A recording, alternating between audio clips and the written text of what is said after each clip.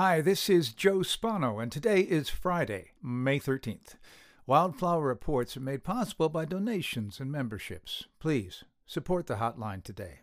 The report is that as you enter the Santa Ynez Canyon trailhead off of Sunset Boulevard in Pacific Palisades, you walk through dense oaks and sycamores, and there are many flowers blooming in this shady area, including caterpillar phacelia, canyon sunflower, bush lupin, elegant clarkia, wild rose, and heartleaf penstemon. When the trail splits left to Tripit Ranch and right to the waterfall, take the waterfall branch. As the sign warns, this trail is not maintained, and the hike does involve some scrambling.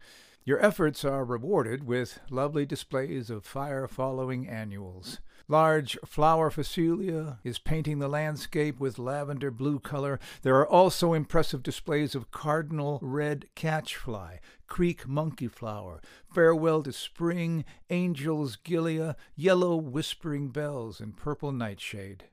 The trail ends at the waterfall, and there reportedly is currently a bit of waterfalling.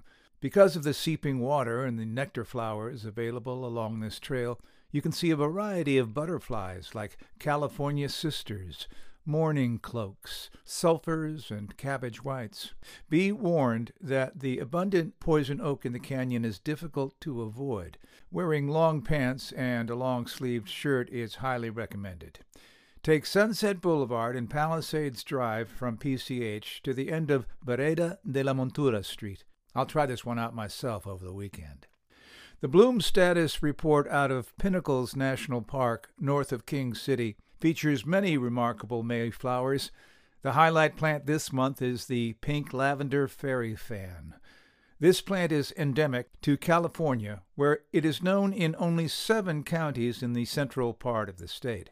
It's a beautiful, notch-petaled pink lavender clarkia that commonly flowers in late spring. Look also for the butterfly Mariposa lily poking up in the landscape. This flowering bulb plant is variable in size and palette, and it is intricately patterned. It thrives in sandy soil in many habitats and is a dramatic member of the lily family. Mariposa means butterfly in Spanish. Another lovely bloom is that of the crinkled wild onion. Now, this is endemic to California, where it grows along the central coast, often in clay and serpentine soils. California plants are one of the few plants that can live in this toxic soil type, which occurs when tectonic plates squeeze serpentine from deep in the earth up into the soil. Back to the crinkled wild onion. The wrinkled, deep pink inner petals are a good field mark for identification, and focus on the scarlet bugler plant, and it appears to be in perpetual motion because the red flowers are rarely seen without hummingbirds flitting about from blossom to blossom. Other colorful members of the Pinnacles flora on display include yellow pincushion, willy blue curls, orange fire poppy, golden eardrops, and pink hedge nettle. But if you just want a leisurely stroll surrounded by a multi-hued California plant palette, the Environmental Nature Center in Newport Beach might be your destination. The Nature Center is transitioning to late spring colors, and annuals are giving way to intriguing perennials. Perfumed flowers of California buckwheat, yerba santa, California wild rose, lemonade berry, California buckeye, Cleveland sage, white sage, and mock orange, mixed with the scent of the salty Pacific Ocean air, transports you to a familiar paradise every Californian recognizes. And a shout-out to Lore Fuentes for putting this report together. And that's all for this week. Visit the website for more details and photos for the weekly Wildflower Hotline. The next report will be available on Friday, May 20th.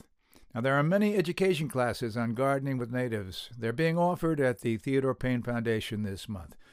Find out more information and registration details at theodorepayne.org. I'll talk to you next week.